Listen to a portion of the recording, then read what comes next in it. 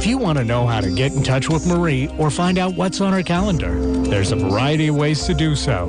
Become Marie's friend on Facebook or follow her on Twitter. Check out Marie's new website. It has a whole new look and added features like Chakra of the Month and a live Twitter feed. Sign up for Marie's free newsletter. Each quarter, she writes an in-depth article in response to Dear Marie questions. Email Marie if you'd like your question to be answered in an upcoming edition. For more information, visit Marie's website, energyintuitive.com, or call 425-825-5671.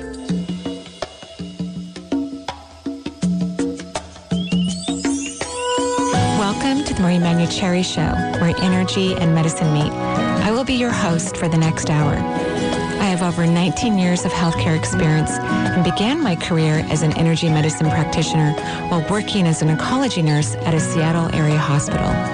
My skill in moving energy combined with my medical background have been a catalyst for change in many people's lives. I hope the next hour will be transformative for you as well.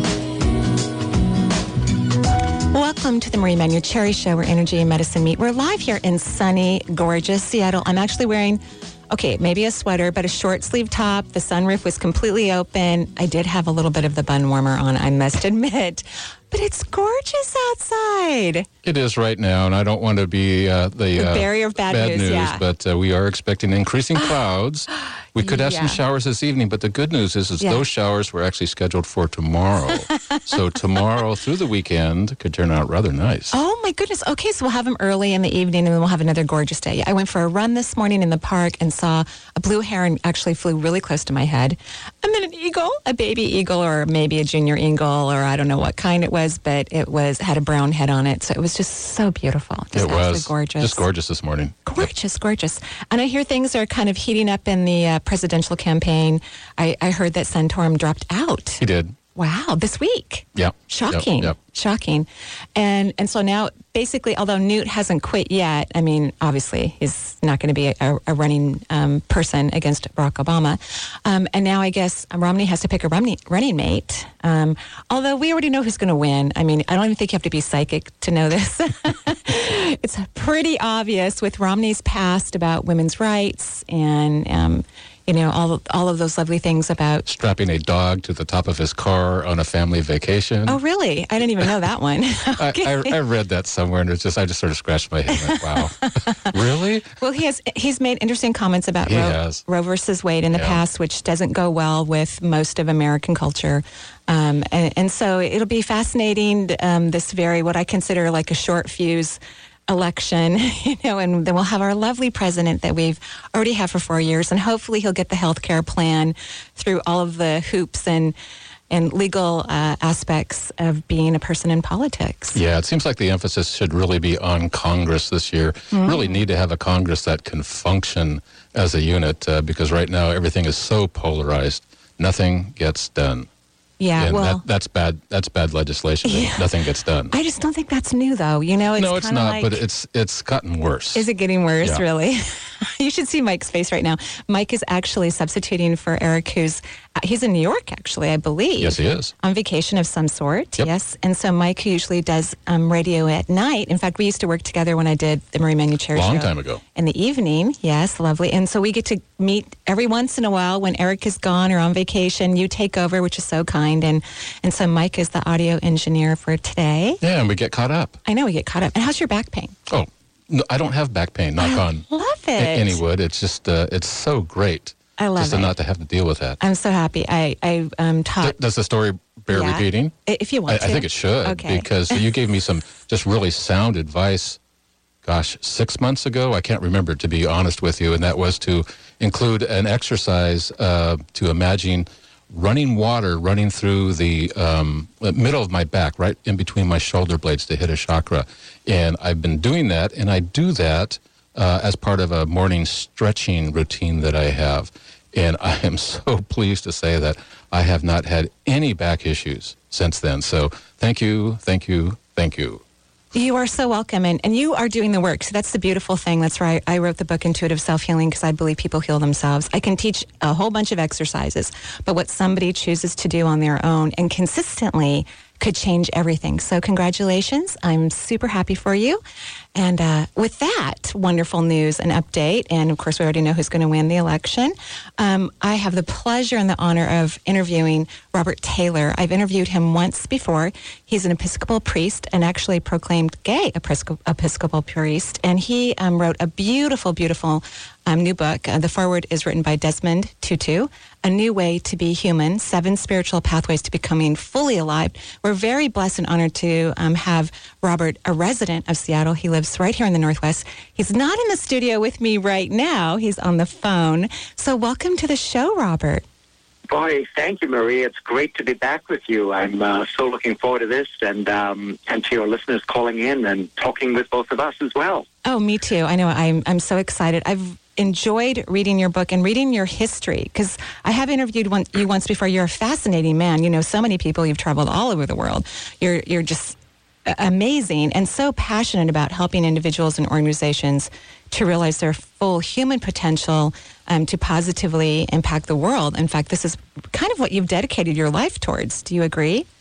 Well, I think I just thought of my life being, my life, and I don't think that I've necessarily thought about it in those ways, except to say that I think I've engaged it with a strong belief that each of us has a unique voice and a unique role in not only living a happy and a compassionate life, but a life that helps to change and polish the world. I love to think about that notion of polishing the world. And I think that our connection with one another and the pathways that are outlined in the book provide some tools that I've discovered over the decades, both in my own personal work, on my own journey, but also in working with thousands of people over the years on a variety of issues. Right. And for those of you who haven't experienced Robert Taylor, yes, you are hearing an accent. He was born and raised in South Africa. And you had some pretty amazing experiences. You write in the beginning of the book about being 15 approximately and having to have multiple back surgeries. And during that time, you actually found out about apartheid. I mean, you've been living in South Africa, as a young person, and you really didn't realize, to what extent how it could end. How there were people out in the world working on ending apartheid.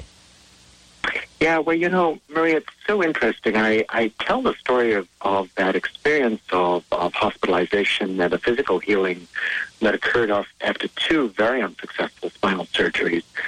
And the point of that story is not so much about whether one believes in the possibility of physical healing or not, but where that story led me to. And it was out of and beyond the enclosure that South Africa had so successfully created in terms of keeping people of different races apart in order not to know one another as human beings. And I think each of us, no matter how open and progressive we are, no matter how curious we are about the world, we carry with us some sort of enclosure about something or some group of people. And so that story, like all of the stories I tell in the book, are really done by way of invitation, of saying there's something about our story that reveals the grace and the compassion of the universe and of the holy at work in our lives.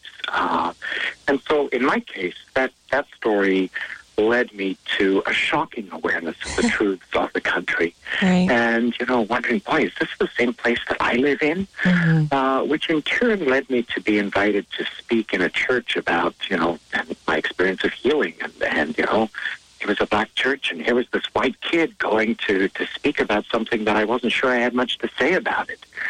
But the upshoot of that was a series of friendships that began, and beginning to discover in the connecting stories of those who I got to know, those whom the enclosures of the system of that country really wanted to make sure we didn't know one another, what that revealed about our common humanity and our common hopes, and the way in which, working together, we could help to change the world.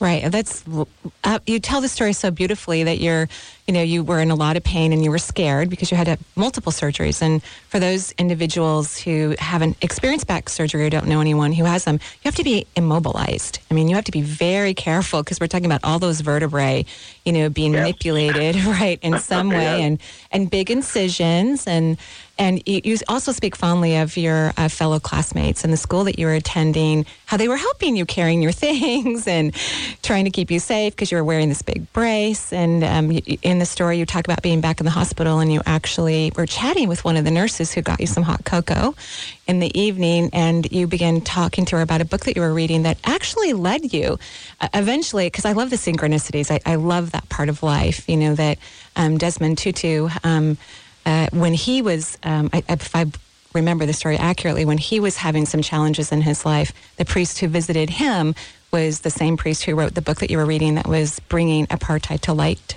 in your mind. Yeah, I love that story, and because I think it's a story that each of us can connect with at some moment or place or time in our life, and at the very least to live with a consciousness of being aware about the power of those stories. They're not just single events. They're normally part of a seamless sort of circle in our life. And I tell the story in the book of, the first time that I had this one-on-one meeting with Desmond Tutu. He said, Robert, so tell me who you are, not what you've done. Who you are. And, just think of how often we're at an event and, we meet someone and we say, hi, Marie, or hi, Robert, and, so what do you do? And it's almost instinctive in our culture. And I was surprised by the story. So, in fact, I shared that story that you just spoke about being in the hospital and reading this book. And I felt so lonely in the hospital, and I'd fallen out of bed, and I was terrified, and I'd been crying, and I was 15, and I didn't know what the future held. And so I was telling the nurse about this book by Trevor Huddleston, and I told that to Tutu, and suddenly he started bursting out laughing. And I thought, oh my gosh, here I am. At that point, I'm a 22-year-old kid, and he's this 48-year-old iconic anti-apartheid social justice activist, and I'm thinking, what have I said? And he paused, and he said, when I was your age as a teenager, I spent long periods of time in the hospital for tuberculosis. Mm-hmm. And he said, Trevor Huddleston was also my visitor in the hospital. He was my pastor, and he came to visit me and read stories to me. And, who would have thought that, nothing on the surface would have said that connecting point in our stories would have been there. But there it was. And so I love the story because when we begin to be at home with the truth of our stories and what they reveal and free to tell them, which often we feel embarrassed or hesitant or so on, and of course sometimes it's unsafe to tell parts of your story in certain circumstances, but when we live with a consciousness about that pathway, surprising things reveal themselves about life and its invitation to us to become more fully alive and more profoundly connected with one another. And you talk about that in the book about, owning your story or living your story. It's kind of like reliving it deeper and deeper for yourself. And I found that fascinating. Yeah, and I think, my experience is that when we're comfortable in the telling and the retelling of our stories, they reveal different truths to us. That's not to say that we're telling a different story, but we may be at a season or a cycle in our life where we're able to hear and observe or glean some new wisdom and say, oh my gosh, was that really going on there? Mm-hmm. And then the question becomes, what do we do with that? Right. Because those things are always an invitation to go deeper and often to be transformed in some way. And the kind of transformation that maybe ever so gently shifts or shapes the course or the curves of our life, not necessarily making huge dramatic changes, but cumulatively those transformations are part of what keep us on a path to becoming more fully alive throughout the journey of our life. Yeah, beautiful, beautiful. So in 1980, as a young adult, you worked tirelessly to end apartheid, and Archbishop Desmond Tutu sent you to the United States to avoid imprisonment for this, anti-apartheid activity. And you write in the book about that, coming to New York and all the things that you had to do, to make a new life for yourself. And you also talk about how it's so important for us to ask for help. You know, yeah. And could you explain a little bit more about that? Well, I think I had my earliest lesson about that when I was wearing a body cast for 6 months after each spinal surgery, and I was in high school, and my schoolmates had to carry my books for me. And at first, that felt incredibly embarrassing, humiliating, demeaning. There was helplessness about it. And it was one of those situations where I had to either enter into it and accept those offers each day out of the generosity and graciousness with which they were made, or else live in a place of resentment. And I could not imagine that choice. And so I think that the learning to ask and the learning to receive is part of the choices that we consciously make about how we choose to live and to be in the world each day. And certainly in New York, you know, I remember going to see the person who was the pastor at the church that Tutu had connected me with and sent me to, and who had helped with paying for my graduate school and living expenses. And I remember saying something like, you know, it's just, you know, I'm overwhelmed by the generosity, and it feels so awkward to ask. And the response was pretty much, you know, you have given to us by your presence, and we have the capacity to give in this way. And the message that I was getting was that we each contribute and give in very distinct ways that reflect a particular moment or circumstance in time. And I think it's often hard for us, particularly in the North American culture, to live into that reality. Most of us want to be self-sufficient. We don't want to be dependent upon each other. I'm not suggesting that we should seek out being dependent upon each other, but rather to say that I think that those moments reveal for us this profound oneness and interconnectedness that we have as human beings. And when we start to see it in some of those small moments or relationships, it has an impact on how we think about you know, the reality of the lives of young boys and girls in the Pacific Northwest who have been taken into the sex trafficking business, or how we think about the people who are suffering in Syria, or whatever the circumstance that we might be reading about in the news. Our consciousness, our compassion, and our hearts are expanded when we learn what giving and receiving looks like. Beautiful, beautiful. So we're going to take a break here on the Marie Manuchehri Show. I'm interviewing Robert Taylor, the author of A New Way to Be Human. Beautiful title, by the way. I love the cover of the book. Robert graduated from Rhodes University, South Africa, and completed graduate work at Union Theology Seminary, New York, eventually becoming the highest-ranked openly gay clergy person in the Episcopal Church at the time. So fascinating and interesting. We'll be right back with Robert Taylor.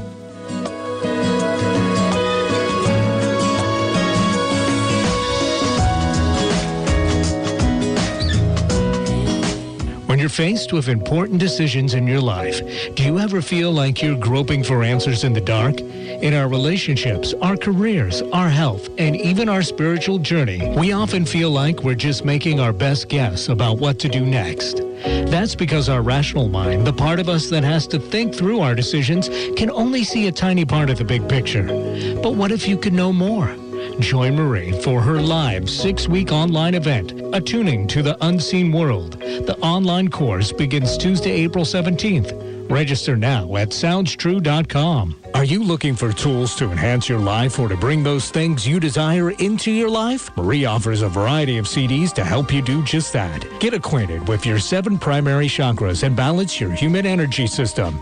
Or is embracing your intuition what you're looking to learn? Or would you rather focus on a healthy immune system? These CDs and more are available through Marie's website at energyintuitive.com. For a complete list of CDs available and their descriptions, please visit Marie's website today.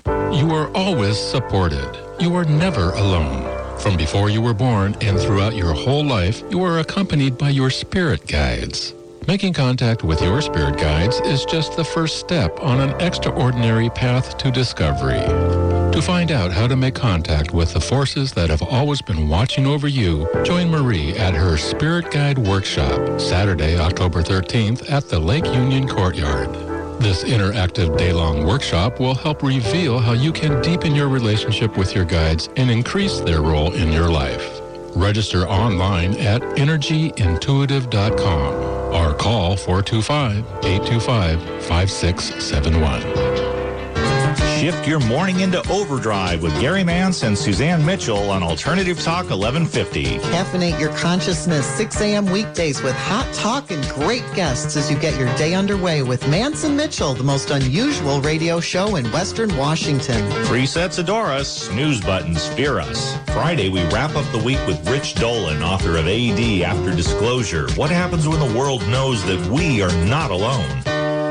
Stay informed with news, traffic, and weather at the top of the hour, weekdays on Alternative Talk, 1150 a.m.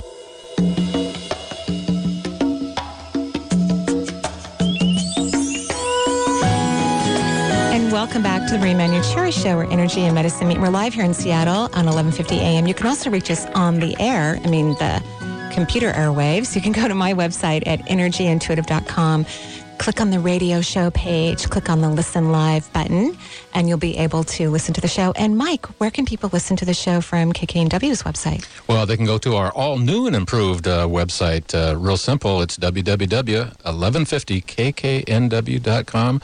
Look in the, kind of like the upper right-hand corner, you'll see a little tab that says Listen or Watch Live. All you can do is click on that. It'll take you to another menu. You just push up a little button, and it'll bring up your media player in your computer. So exciting. And I do really enjoy that new website. It's very cool. Like right now, my picture's probably on the homepage, right? Yeah. Because whoever's on the air, you get to see whoever it is. It's kind of cool. Yeah, you're making us tiny celebrities. I love it. Today I'm interviewing Robert Taylor, the author of A New Way to Become Human. The foreword was written by Desmond Tutu. Robert was born and raised in South Africa. He firsthand saw the differences that could be made when oppressed people are given the freedom to discover their voices, trust their imagination, and find the courage to be who they are. These experiences deeply empowered him, transforming his own life. So welcome back to the show, Robert. Oh, thank you. Yeah, it's just, really your story is fascinating. And I didn't expect that. I don't know why. I don't know exactly what I was thinking. I've known about your book for a couple years, actually. Both you and I were writing our first, is this your first book? It is, yeah. Yes. So we were writing our first book at the same time, and mine came out on March 1st, and yours just came out. It's really not quite official. I think it's the 22nd of April is its official release date, but I have a beautiful copy, and I know other people do too. Well, good, and it's certainly in stock at places like Barnes & Noble and Amazon. Amazon. They've been shipping for 2 weeks. I saw that. And it's just become available for a Nook and for a Kindle. So for some people, that's really important. It and is. I'm excited about that. And of course, in Seattle, I know that places like the Magnolia Bookstore and Elliott Bay are stocking it. And of course, Elliott Bay is handling all of the sales for the big official Seattle book launch on April the 17th. Yes. So on the 17th of April, you're going to have a huge, gigantic celebration at the Town Hall in Seattle. And there's still tickets available. It's at 6:30 in the evening. And people can go to brownpapertickets.com to reserve a seat. I understand you've already sold quite a few tickets, which is wonderful. Yeah, it's going to be a wonderful festive evening. We've got a great band called Tumbayo who are going to be playing music from 6 to 6:30. So if people are planning on coming, they should come and enjoy the fabulous music. And then a program from 6:30 to 8 that's emceed by Margaret Larson. And from King 5, lovely. Yeah. And Norm Rice from wonderful. Seattle, and Paula Clapp, the co-founder of Global Partnerships, are co-hosting the event. And so there are still tickets available, and people can find them either, as you said, on Brown Paper Tickets or by going to the Town Hall website. And obviously books will be on sale that evening. Lovely. And be inscribed. Wonderful. That is just fantastic. I know you're going to have a great turnout, obviously, and you're going to have a wonderful time, and everyone will enjoy the event. And that's a beautiful building, too. It's a great venue. It's lovely inside. It's sure really is. Lovely. So, you infused your own stories throughout the book. That was the part that surprised me. I don't know why it did. I'm like, Oh. And so, of course, I learned a lot more about you. And what inspired you to do that? What allowed you to be so open about your own life as well? Well, I love that you said that, Marie. So thank you, because I think the book is written with the hope that it will invite the reader to do exactly the same thing in her or his life. And as you know, writing doesn't just sort of happen. Got to work at it. There was actually a first manuscript that was produced, and there were several publishers who were interested in it, and they all came back. This was about 2 years ago, and they said, you know what? We really think he's got a message and a story here, but he quotes all of these people all the time, and he's obviously well-read and maybe quite learned, but he's got a story to tell, and we want to see a new manuscript. Wow. And in that moment I thought, oh my gosh. It's hard to tell. Surely not. You got to be kidding. Right. And then I thought, okay, the universe is telling me something here. Like everything else in life, I have a choice. I can resist this and try to keep shopping the book. But I knew intuitively, and I talk a lot in the book about the way in which the power of the universe, the holy, and the truth of, and the wisdom of life is revealed through our intuition. I knew intuitively that the people who had said that about the first manuscript were right. Wow. And that I had to face something I was maybe somewhat fearful of doing. And so I said about it. It was a life-giving process for me. And of course, you know, as you probably did, I had a group of trusted readers who read the manuscript as it was being produced, right, and gave me really honest, heartfelt feedback. And so for me, that was part of one of the gifts of writing the book, was to really be in that place of profound connectedness with people who were giving me the wisdom of their honesty and the love that goes with that. Oh, I love that. I love that. Well, we have people who've been waiting to ask questions, and so, yes, I know, and because I asked you off air, but you already had written on Facebook. I love to answer questions, which that's gorgeous. So I love interviewing people. One of my favorite things to do is because I love it when another person gets to offer their wisdom and intelligence as well, because I think that's really important. And I always think the people who are calling on the days and interviewing others, they're looking for that other person's advice as well. So, Mike, why don't we go ahead and go to the phone lines? Absolutely. We've got Annette from Seattle calling, and she has a question about her children. Annette, say hello to Marie and Robert. Hello, Marie and Robert. Thanks so much for taking my call. I'm really enjoying the show. Lovely. Great. Thank you. Here's my question. I'm hoping you can both help me. I'm so excited, like Marie said, to have called in today and listening. I have two kids. I have a boy who's about 12 and a girl who's about 9. And wanted to know an overall, if you could, Marie, just an overall on their health. My little girl tends to over-exhaust herself when she's playing sports. And also on the spiritual realm, going through a divorce, and if there's any insight you could give me on that would be awesome. So please go ahead, Robert. Yeah, well, Annette, thank you for calling in. And it sounds, just from the fact that you're asking that the questions that you are, that your kids are surrounded by your love and your care for them. So that is a wonderful wonderful thing. In terms of where they are with the divorce, I think divorce, no matter whether it's a so-called good divorce or not, it's, as you know, always difficult.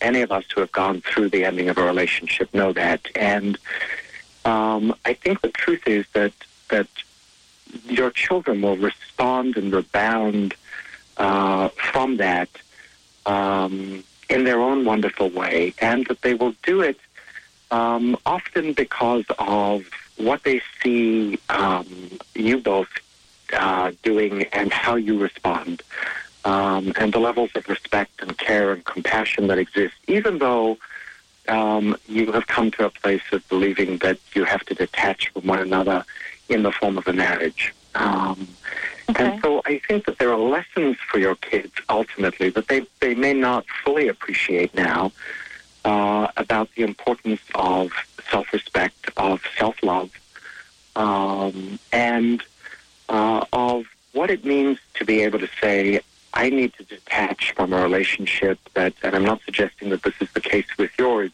but they will find themselves in their teenage and adolescent years in situations where there are toxic relationships. And I think often we tend to believe that love is about making nice or making everything seem okay.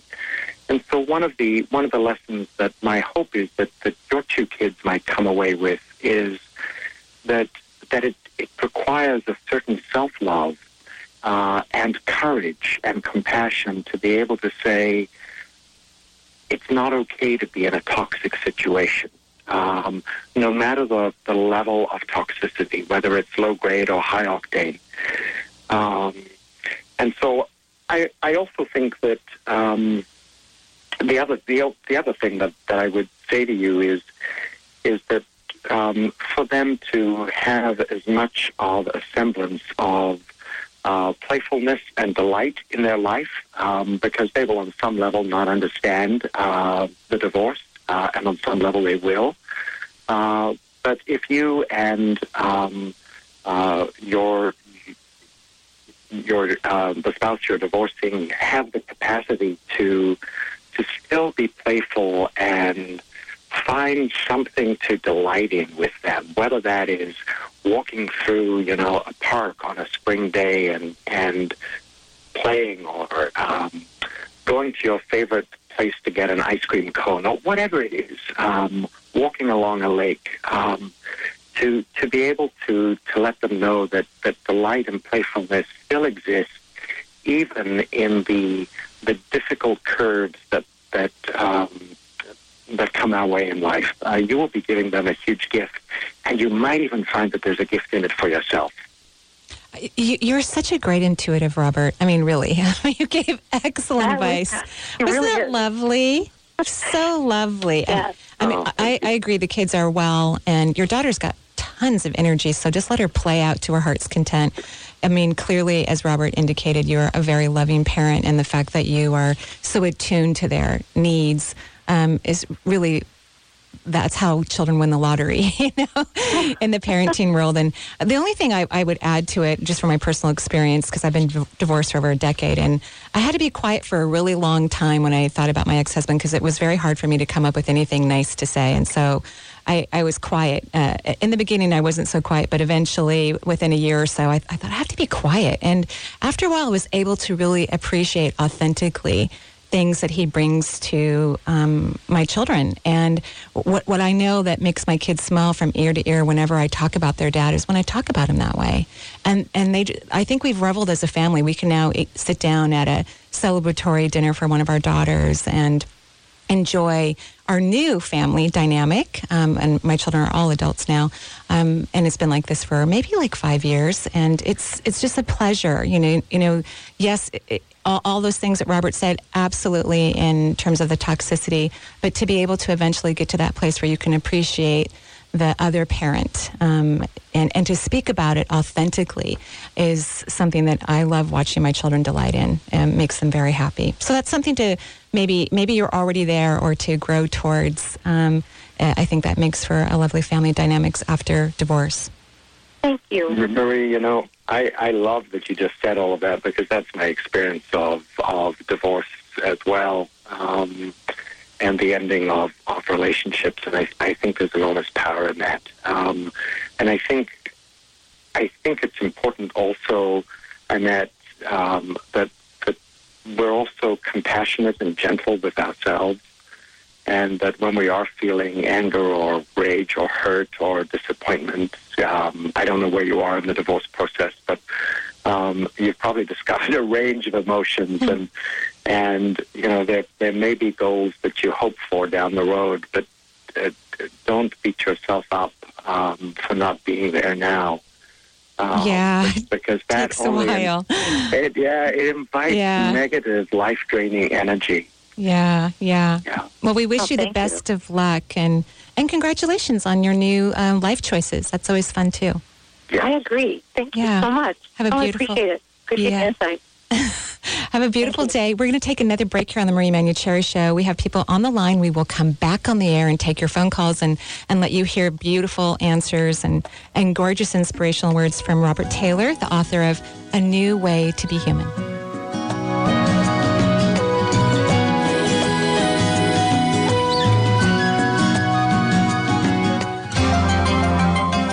Have you been thinking about heading down a healthier path, but aren't quite sure where to begin? Marie has a set of DVDs that can help steer you in the right direction, with wisdom, insight, and a dash of humor. The Healing from Within series imparts practical tools you can easily use to expand personal health. Marie collaborated with frequent radio guest and naturopath Dr. Sheila Dunn-Merritt to produce 4 DVDs that include detoxification, heart health, brain health, and hormones. The DVD series can be purchased online at energyintuitive.com or by calling 425-825-5671. Become a Reiki Master the weekend of October 5th through October 7th at the Redmond Town Center Marriott. This 2.5-day transformative workshop is open to all levels of experience and will certify you in Reiki 1, 2, and 3. You will learn to move energy within the body by practicing on other workshop participants. Marie will be your instructor, guiding you with her own symbolic sight and providing constructive feedback. Take this opportunity to fulfill your dreams of becoming your very own certified Reiki Master. You will receive attunements that allow you to practice Reiki at the master level and information on the laws that govern professional practice in Washington State. Enrollment is limited. Please call 425-825-5671 or visit Marie's website, energyintuitive.com, for more details. You made it. It's 2012 and the Earth didn't collapse into nothingness. So what are your plans? You could go on as you have, or you could take advantage of these expanding times and learn how to ride the wave of happiness right here, right now. Riding the Wave of Happiness is a 2-hour class taught quarterly on Thursday evenings at the Redmond Town Center Marriott. Come join in on the fun. Upcoming dates include May 17th and August 16th. Register online at energyintuitive.com or call 425-825-5671. There's an exciting new astrology hour, Tuesdays at 5 p.m. with Deborah Silverman. Deborah's unique blend of psychology and astrology turns planetary language into plain English. Join us for an interactive hour that's guaranteed to give you personal insights in a fun and entertaining way. Tune in to Deborah Silverman live. Whatever your life question, marriage, job, family, relocation, or just curiosity, call for a live reading Tuesdays at 5 p.m. and visit Deborah's website at deborahsilvermanastrology.com. Spread the word. Your favorite shows are on Alternative Talk, 1150 a.m.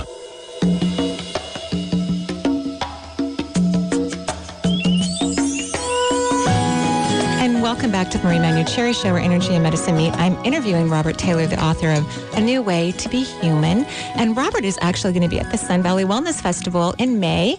Those dates are, you're doing a talk on May 26th. That's for sure. We know you're going to be there, so you're going to be there Friday on May 25th and May 26th. You're doing a talk on Saturday in the afternoon, and then you're doing a book signing while you're there as well. Yeah, and I'm thrilled to know that you're going to be there doing a talk and a book signing as well. I know. How wonderful is that? I know. So much fun. I know. And Ainsley McLeod, who's a local psychic that wrote books on transformation and reincarnation, he's going to be there too giving talks. So I just feel like all my buddies are going to be there. And oh, lovely. We've never met in person yet anyway. So this will be our very first time. Yeah, well, hopefully we'll get to enjoy a walk or something together in the beauty of that place. Right, it is beautiful there. I know you're going to love it. So it's, Sun Valley Wellness Festival is one of my favorite places to attend and, of course, to teach at. So they're very lucky to have you. I know that they're going to enjoy you enormously. Well, thank you. I'm looking forward to it, Marie. Good. So, Mike, why don't we go ahead and go back to the phone lines? Absolutely. We're going to go to Hudson, New York, where Melinda has been waiting patiently, wants to talk about direction and health. Melinda, welcome to the Marie Manuchehri Show. Hi. Thanks so much for taking my call. Of course. Hi. Well, from listening to both you guys speak well on the phone, I actually had a question more pertaining to the art of interviewing. And I wanted to ask both from your guys' perspective, because it seems as if, I guess my question is, how do you use your whole body to ask a question as opposed to just keeping it on the rational plane so that you can actually see someone having to work through a question and find a new answer as opposed to regurgitate some known facts? Like, how do you sort of enter into different planes to access kind of more real and tangible content or information or emotion or whatever it may be? So, Robert, do you want to answer that question?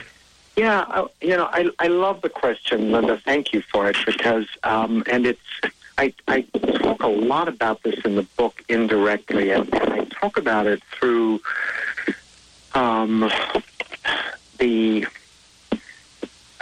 way in which we learn to cultivate the art of attentive listening. And I think we live in a culture where there's a lot of noise directed at us all the time. And, we could list the ways that happens. And we're often very busy talking. And to be able to practice listening attentively to what somebody is actually saying is certainly when you're with someone in person, that involves paying attention to the way in which you're sitting, the way in which the other person is sitting, the kind of space you're in, the body language, the small movements of hand or the eyes or someone's smile or a sadness that a smile might be masking, which we're often pretty good at doing. But attentive listening involves all of those components. It's not just about the words.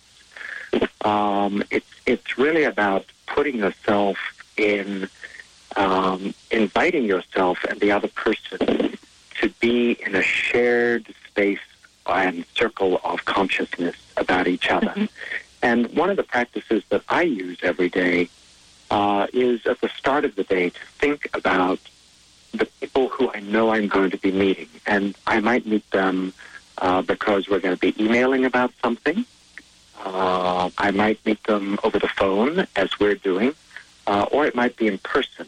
So I think about all of those folks and try to begin the day with mindful intentions for each one of them. Could you repeat the last you start the day how?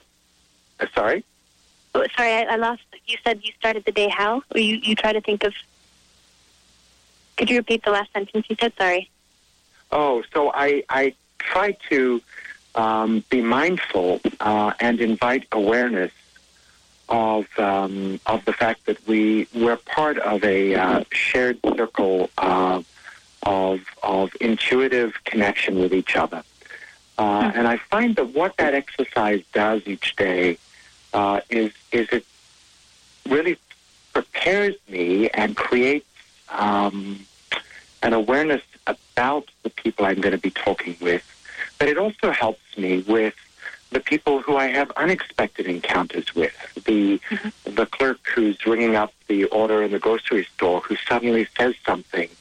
And it's not the simple thing that it might seem to be on the surface. But in that moment, that person needs to connect and say something. And so I think it's about a mindful awareness about approaching each day, if that makes sense. Yeah, it does. Yeah, I kind of cheat a little bit. Oh, let's hear it. I do. But I do my very best to surround myself with people who are very much like me, not exactly like me, but perhaps in their heart, we have similarities. And as you know, Robert, as more and more people move towards being multisensory, they become intuitive and intuitive in their own life, which I find fascinating. And so as you come together in friendships and in these lovely encounters, And I loved what you said about, preparing yourself so that you can reach people, complete strangers on that level. I loved that. Then life just seems to flow so much more easily, which allows you to be more present. And so then you're not going to your history of pain and wounds, and you're able to stay present and just be in the beauty of the energy. And of course, back to, even on the radio, I don't interview people that I don't want to interview. I interview people that I'm interested in, I feel inspired about, because when I have that feeling inside me, I think it makes the whole experience for everyone, myself included, more joyful. So for me, it's about choices. Yeah, choices. Yeah. So I cheat. And is there, so I love that idea of purposely being mindful throughout the entire day. Is there any, in terms of intuition, how one can sort of enter into the conversation? Is there any type of stillness or any type of exercises that you could recommend before I go into an interview or before?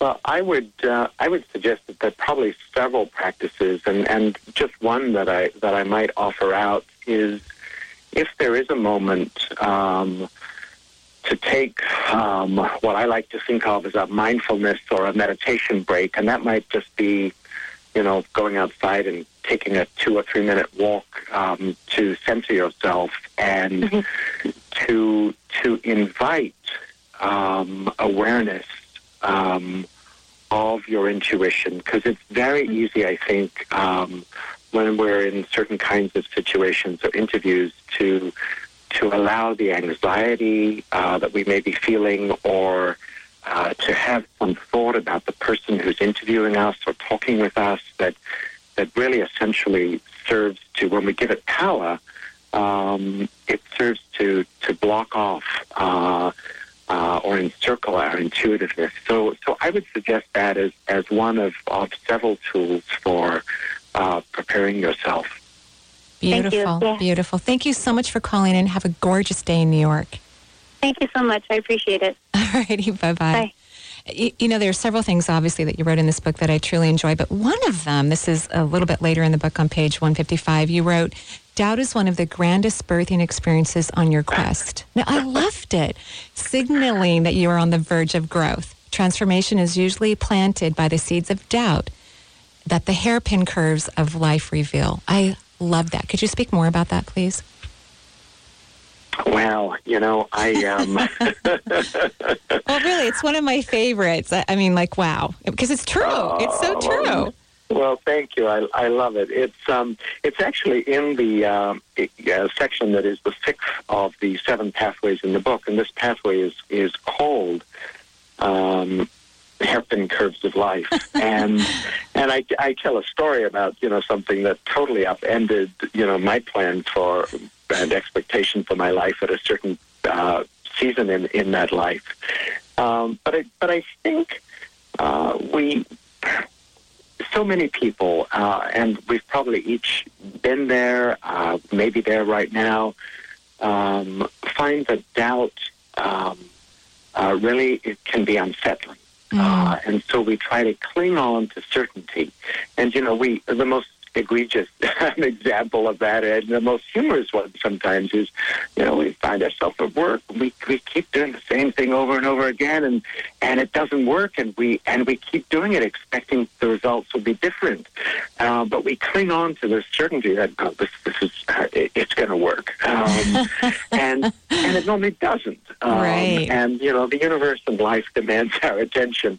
And I think, so that's one way of dealing with the hairpin curves. You just wait until they get insistent enough to really say, listen, wake up. Or you create a landscape for your own life in which you welcome doubt. And that may be doubting some of the things that have been instilled in you since childhood, that you have just taken as a given. Wow. And some of those things that are instilled in us are so beautiful and so powerful, and others are really like barrier walls that have become invisible to us. The sort of enclosures of maybe religion or politics or culture or family, or somebody, having ingrained in you that your voice and your story isn't important, or who are you to have imagination? And so doubt, I believe, is the great birth giver, because it allows us to take steps on the landscape of our life that perhaps we might have been hesitant to take before.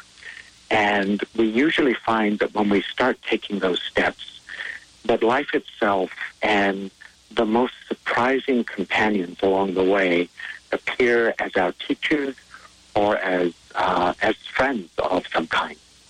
That was gorgeous, and leads me into another one of my favorite parts of the book. It's a little subtitle, "Where Does Your Heart Belong?" on page 89.